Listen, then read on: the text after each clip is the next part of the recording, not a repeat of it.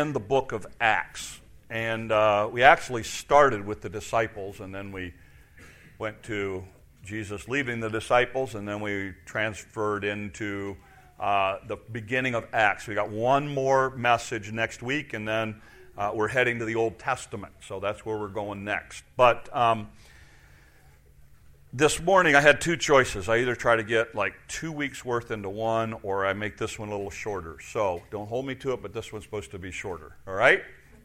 And we're not going to look at a lot of verses, but we've talked about Jesus leaving in Acts 1. We've talked about how the disciples kind of picked up the thing and ran with it for a while. We've talked about how the gospel went to the Samaritans.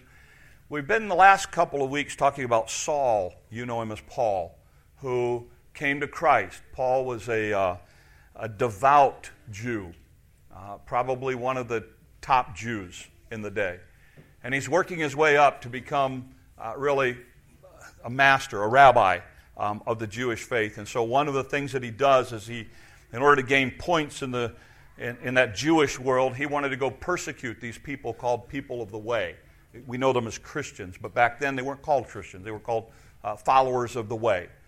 And so Paul goes to some of the higher-ups, the chief priests, and he says, look, give me a letter that gives me permission to find these people of the way, and wherever they are, to arrest them, bring them all the way back to Jerusalem. We can try them, and if we need to put them to death, we'll put them to death. And so Saul sets out on this journey, and you know, we've talked about the last couple of weeks how Jesus, blinding light, Jesus speaks to him and says, hey, look, you're fighting against me. Why are you doing that? And Saul comes to Jesus Christ, and he puts his faith and trust in Christ. And you remember he was blind, and he goes to Judas's house, and then a guy by the name of Cornelius comes, and he receives his sight, and that's where we pick up the story now. Now, here's the problem, okay, and this is why I want to spend a little time on this morning, and then we'll get to how it applies. We, in our thinking, in our reading of the Bible, think linearly, linear thinking. So when we read the Bible, we read it with the idea of this happened, and this happened, and this happened, and this happened, and this happened. And we forget that there's a time element involved. You know, for instance, if you were to ask me about this last month, I would give you a summary of the last month. But if you were to read that summary, you'd almost think it was like, okay, this happened, and then the next day this happened, the next day this happened, the next day this happened. You wouldn't put it in the context of 30 days. And that's what happens often when we read the Bible. We forget, for instance, in the life of Jesus, when you read the stories of Jesus, okay, you have to understand his entire ministry was 3 years. A majority of the stories you read in the gospel take place in the last 18 months of his life. So, and sometimes you read those stories and it's like, okay, he went here and then he did this, but there's a time element involved. And that's what we're going to find this morning with Paul. And that becomes important for understanding the application that we want to go to today. So, with that in mind, when we left him off 2 weeks ago, he had just gotten his sight. He was in Damascus. And then here's where Acts chapter 9 picks up the story. It says, immediately he preached the Christ in the synagogues that he is the Son of God.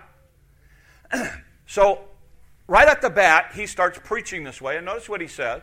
Then all who heard him were amazed and said, is not he who destroyed those who called the name Jerusalem? And he's come here for that purpose. So he might bring them bound to the chief priest. They're skeptical. I mean, this guy comes to Christ and he starts preaching in the synagogues, and they're like, and think about it for a minute, okay? Think about it for a minute. If you see this, by the way, in the world of politics. When you watch somebody change parties, do you watch the other party go, yay, they're on our side, okay, just tell us everything. No, they step back and go, oh, what's going on here? Should we trust them? Is this a ploy? Well, if you've been persecuting Christians and all of a sudden now you say, hey, I'm one of you, let me come and talk to you, there's going to be a little skepticism there, okay? And so what you see is you see Paul right out the bat starting to do some of that kind of thing. And notice but here's what you, go to the next passage, Josh. This is in Galatians. Because when we read the passage, we get the idea that all of this happened, and then the next passage says he goes to Jerusalem. And we don't understand there's a gap here. There's actually a gap between 22 and 23 of almost 3 years. Okay? And Galatians gives us some insight to that. And here's what it says. But when it pleased God this is Paul speaking to the people at Galatia. When it pleased God who separated me from my mother's womb and called me through his grace to reveal his Son in me, that I might preach him among the Gentiles. Paul said, when I became a Christian, when I came to understand that this is how God wanted to use me, I did not immediately confer with flesh and blood. He said, first thing you need to understand, I didn't go to other people and learn everything that I learned. He said, nor did I go to Jerusalem to those who were apostles before me. He said, I didn't run to Jerusalem and say, okay, guys, tell me what I need to do now as a follower of the way. Notice what he says. But I went to Arabia and returned again to Damascus. After 3 years, I went up to Jerusalem to see Peter and remained with him 15 days. But I saw none of the other apostles except James, the Lord's brother. He said, you need to understand that my Christian growth was not the result of somebody else telling me what I should believe. But that I took time after I became a Christian. It took 3 years. I went to Arabia, and there's some debate here among Bible scholars. Did Paul go to Arabia as a learning thing, or did Paul go to Arabia as a ministry thing? I think he can do both. He went to Arabia, went apart, he learned, because again, you have to understand what had happened to this guy. And he said, I'm going to learn everything that I can before I go back to minister. So Paul spends some time. Now, we lose this, so let me try to put this in the context and give you an understanding maybe of the mind of Paul a little bit. Think about this for a minute. You're a Jew, and you want to be the best Jew possible. So you go to all the higher learning places. You study at the feet of Gamaliel. You work your way up to eventually be called a rabbi. You actually go to the chief priests in order to gain brownie points and say, look, let me go after people of the way. I am such a devout Jew. They're hurting the Jewish faith. Let's get rid of them. Let me arrest them. Let me bring them back. You put them to trial. If we need to kill them, let's kill them. I want to be a good Jew. At this point, in his training, you need to understand, the apostles, Saul, who later is going to become Paul, Saul would have memorized most, if not all, of the Old Testament. So, do you know what Habakkuk 1:3 says? He did. Okay? Do you know what Malachi 2:4 says? No, he did. Okay? Now, they didn't have chapters and verses then, but he knew the passages. I mean, this is a guy who knew his stuff. In fact, he had probably also learned and memorized the teachings of the rabbis. So he knew what all the rabbis were teaching. So you're going along, and all of a sudden, you get permission to go kill people of the way, Christian. You're on your way, and all of a sudden a light shows down from heaven, a voice from heaven, Jesus Christ looking at you going, hey, why are you fighting me?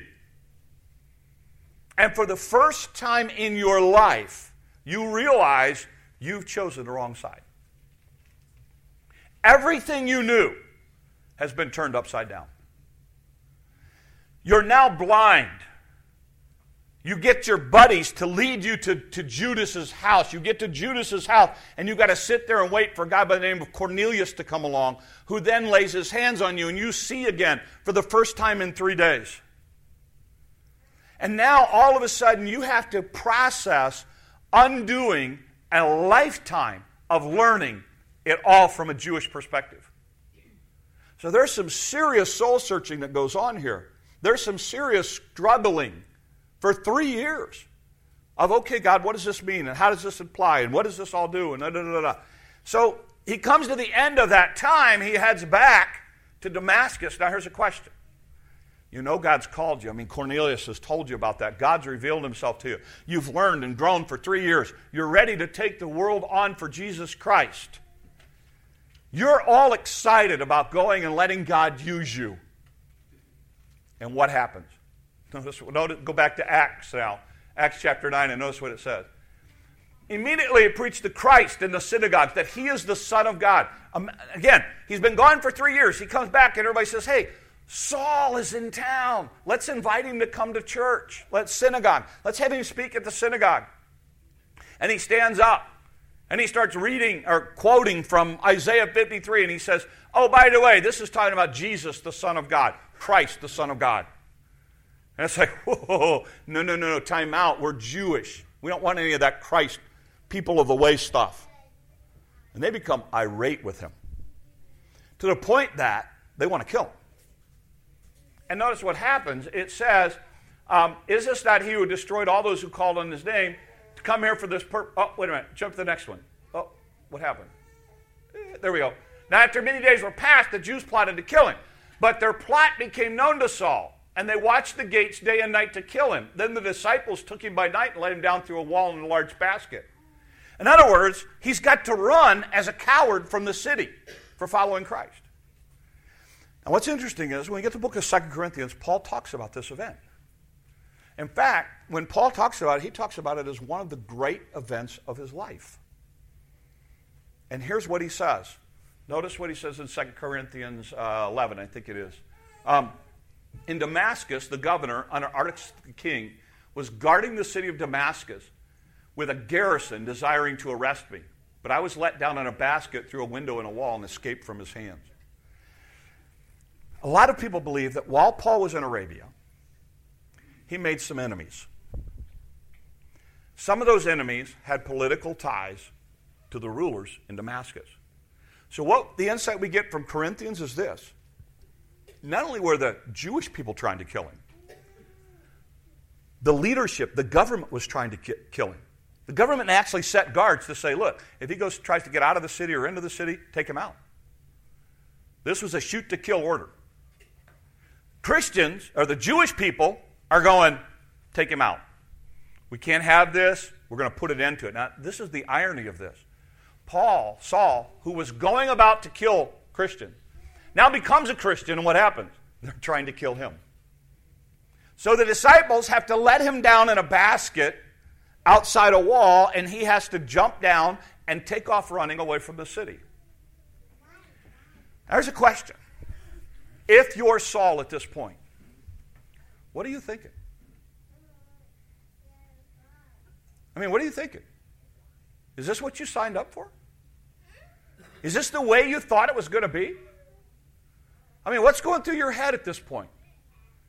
If you're Saul, all of a sudden now, you knew God had put his hand on you and God was going to use you, and you've spent 3 years preparing, and you come back and you start preaching, and the next thing you know, you're running like a coward from a city?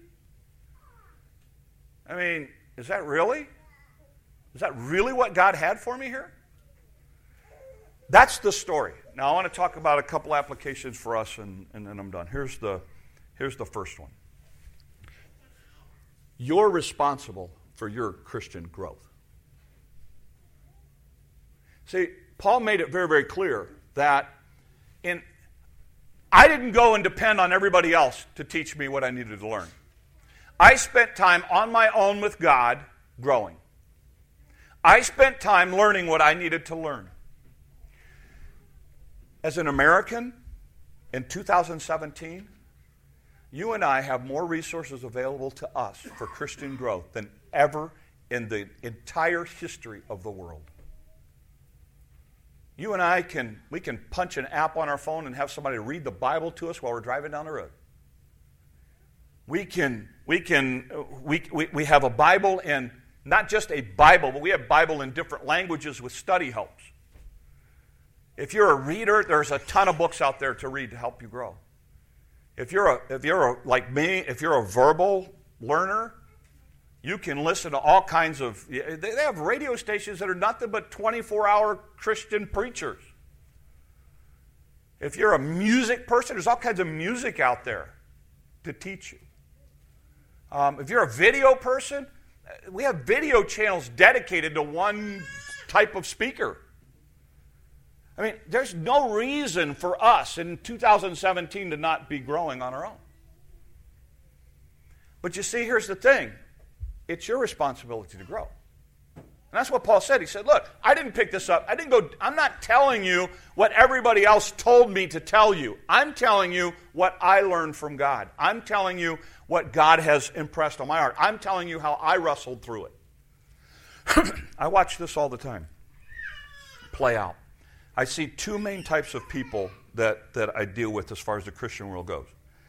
There's one type of person that takes their growth seriously and they try to grow. And so when things are going well, they're still learning stuff and coming to church and growing and listening to stuff and starting to build up their Christian growth. And when a crisis comes, they have all of that to fall back on. So what I've found is they actually handle the crises or situations or things like that a whole lot smoother than the other group of people. The other group of people, they don't take Christian growth seriously. They just kind of do the minimal amount.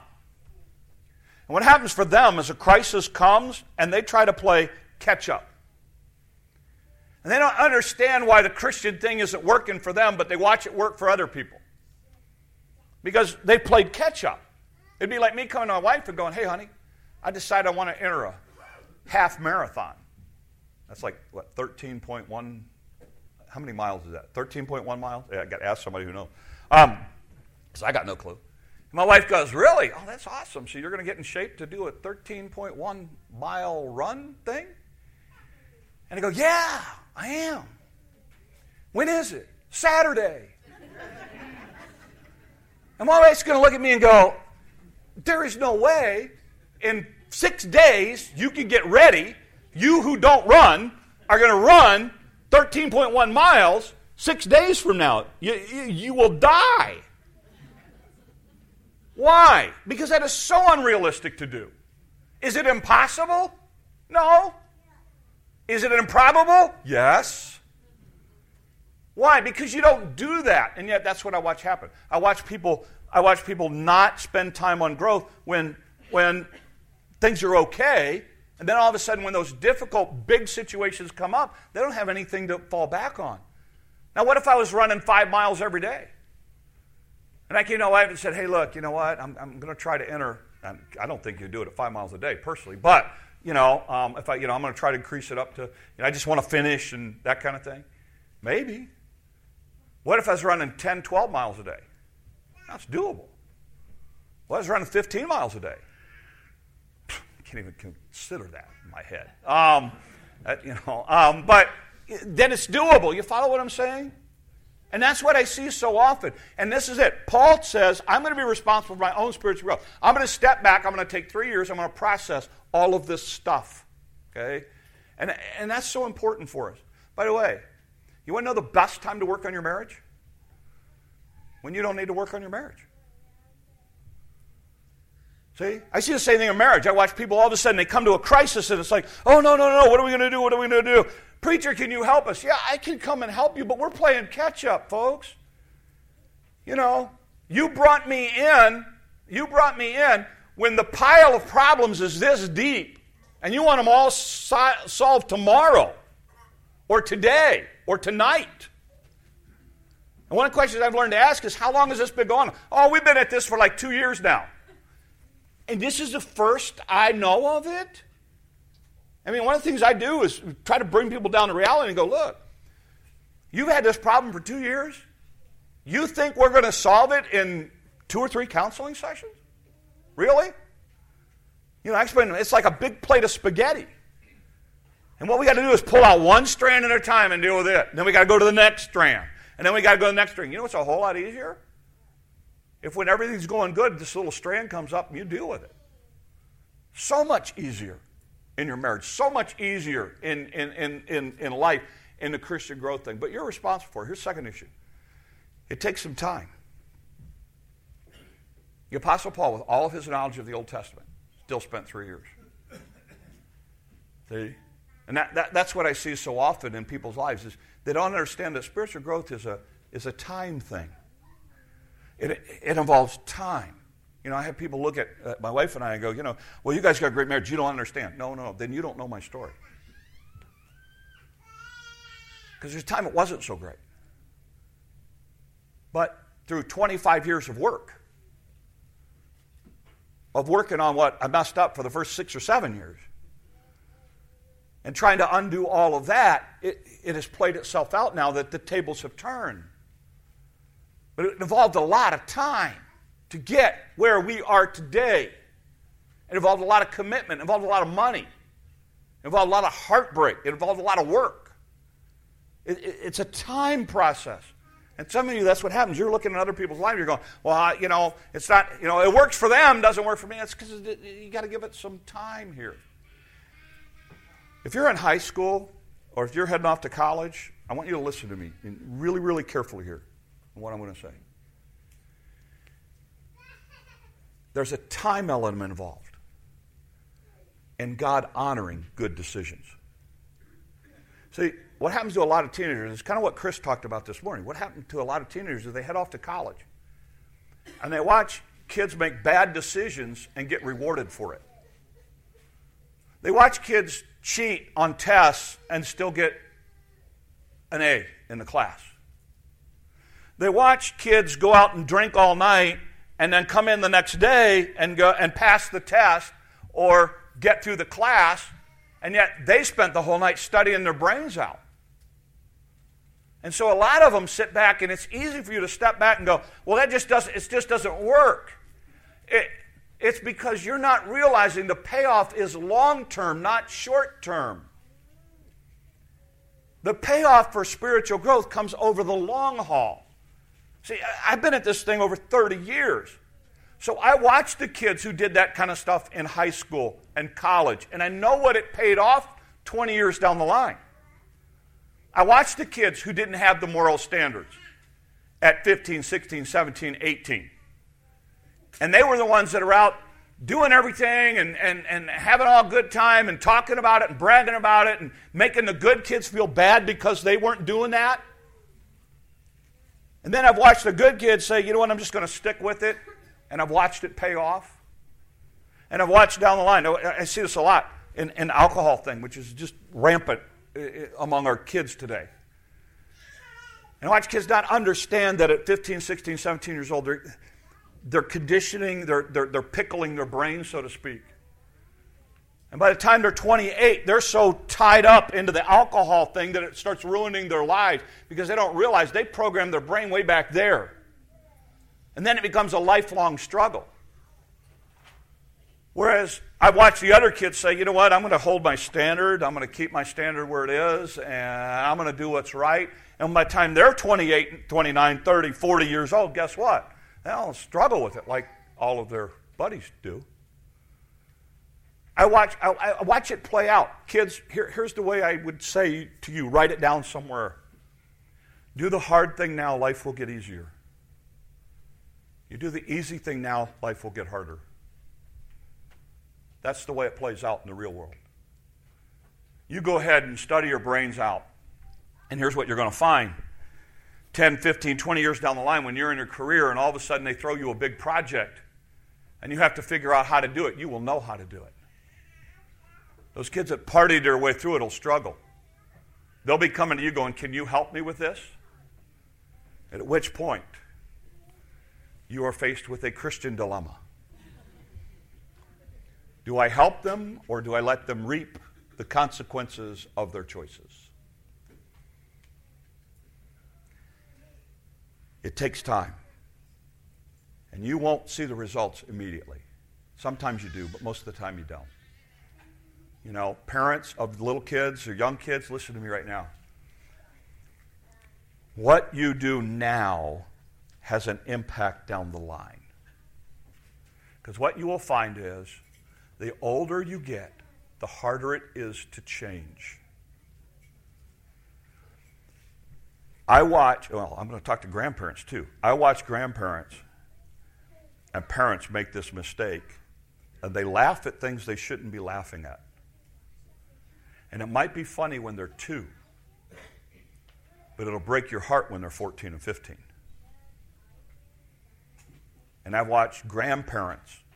Oh, well, you don't understand. As a grandparent, I have the right to spoil them. No, you don't. They're not yours. And if mom or dad say, no, this is not what we want you to do, then you know what? Then you don't do it. Doesn't matter if you think they're right or wrong. They are, okay, I have to say, I'm going to need a place to eat this afternoon. No. I mean, but really, it's one of those things. And I struggle with it too, I mean, it's like, why can't, I don't understand why Claire can't drink pop. I saw a deal this week. It's a hoot. I should post it if I could find it again. But it was actual ads, and one of the ads was for giving your children pop at like 2 so that they can enjoy it by the time they're older. It was actually an ad saying, you need to do this. Times change, I'm not saying we need to do it now, but you get what I'm saying? There's a time element involved. And here's the last thing that you see in Paul in this story. Things don't always go the way you think they're going to go. See, I'm sure if you were the Apostle Paul and you're sitting in Arabia and you're getting all prepared for your ministry and you're heading off to Damascus and then later to Jerusalem, you're thinking, okay, good, God, you've taught me and I'm ready to go and we're going to turn the world upside down for Jesus.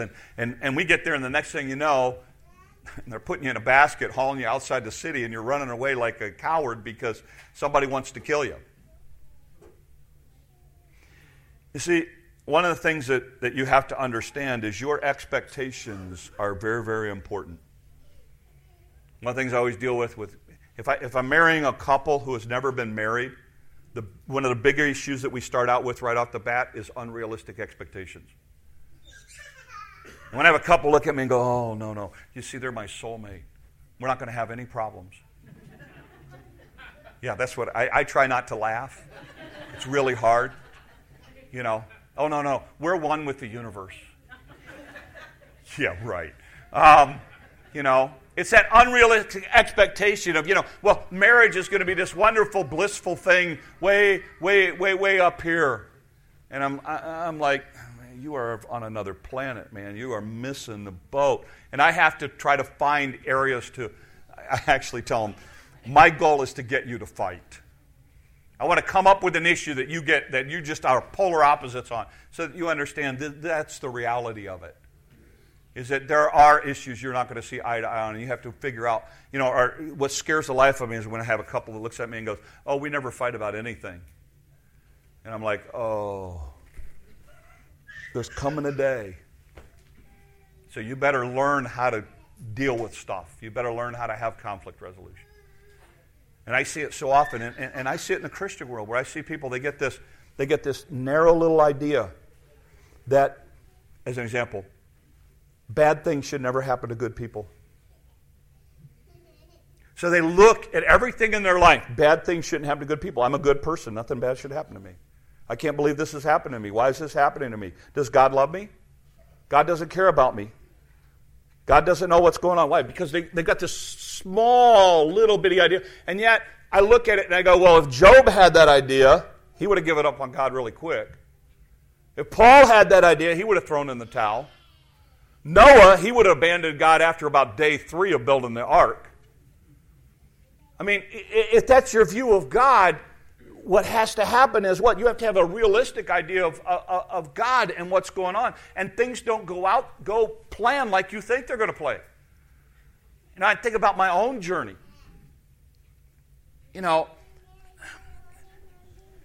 I never would have picked this for me. Ever.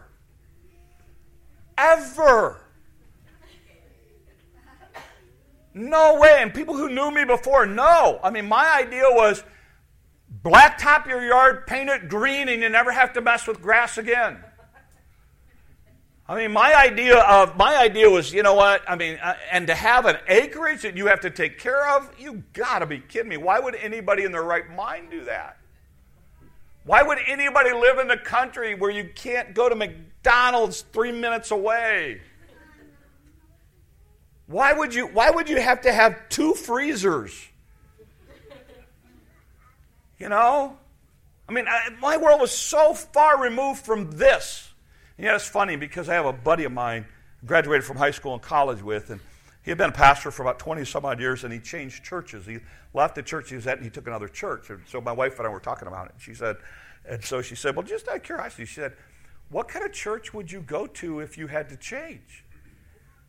I mean, if we went to a different church, what kind of church would it be? If you got to pick it all out, what would you pick?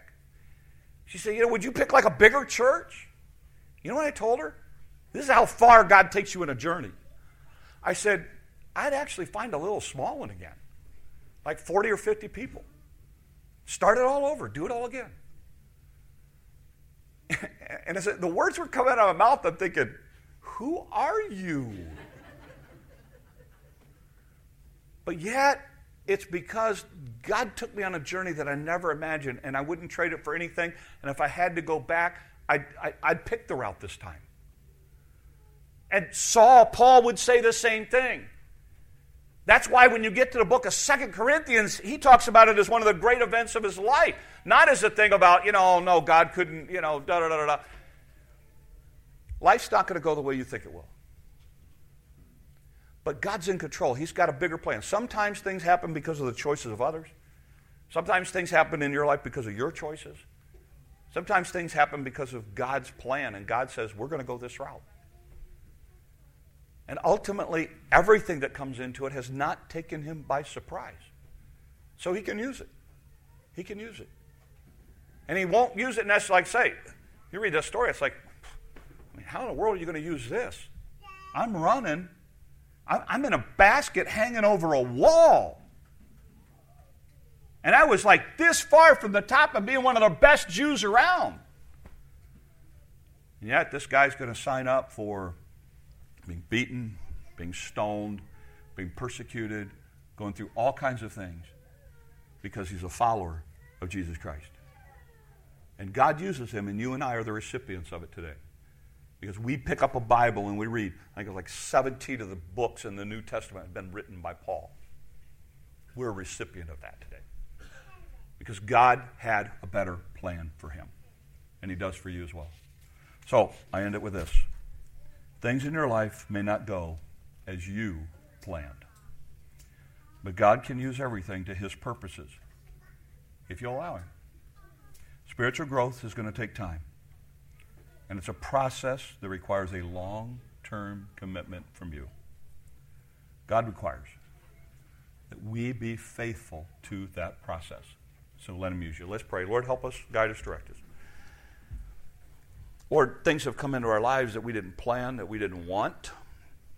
And sometimes, Lord, we just stand back perplexed over. Yet, Lord, we know that in every one of those situations, Lord, you can use it to further your word and your kingdom. So, Lord, we just need to know how to respond in a proper way. Lord, for those who are growing, for those who want to grow, would you help them to take the initiative on their own, Lord, to start learning and reading and listening and seeking you, Lord, on their own. And, Lord, for those who are in the middle of that process and are a little frustrated because things aren't happening quick enough, would you help them to understand, Lord, that it is line upon line, precept upon precept. It is principle upon principle, and that, Lord, over time, you will bring us to where we need to be. These things we ask in your name. Amen. Let's stand, and we're going to sing 435. Let's sing the first verse.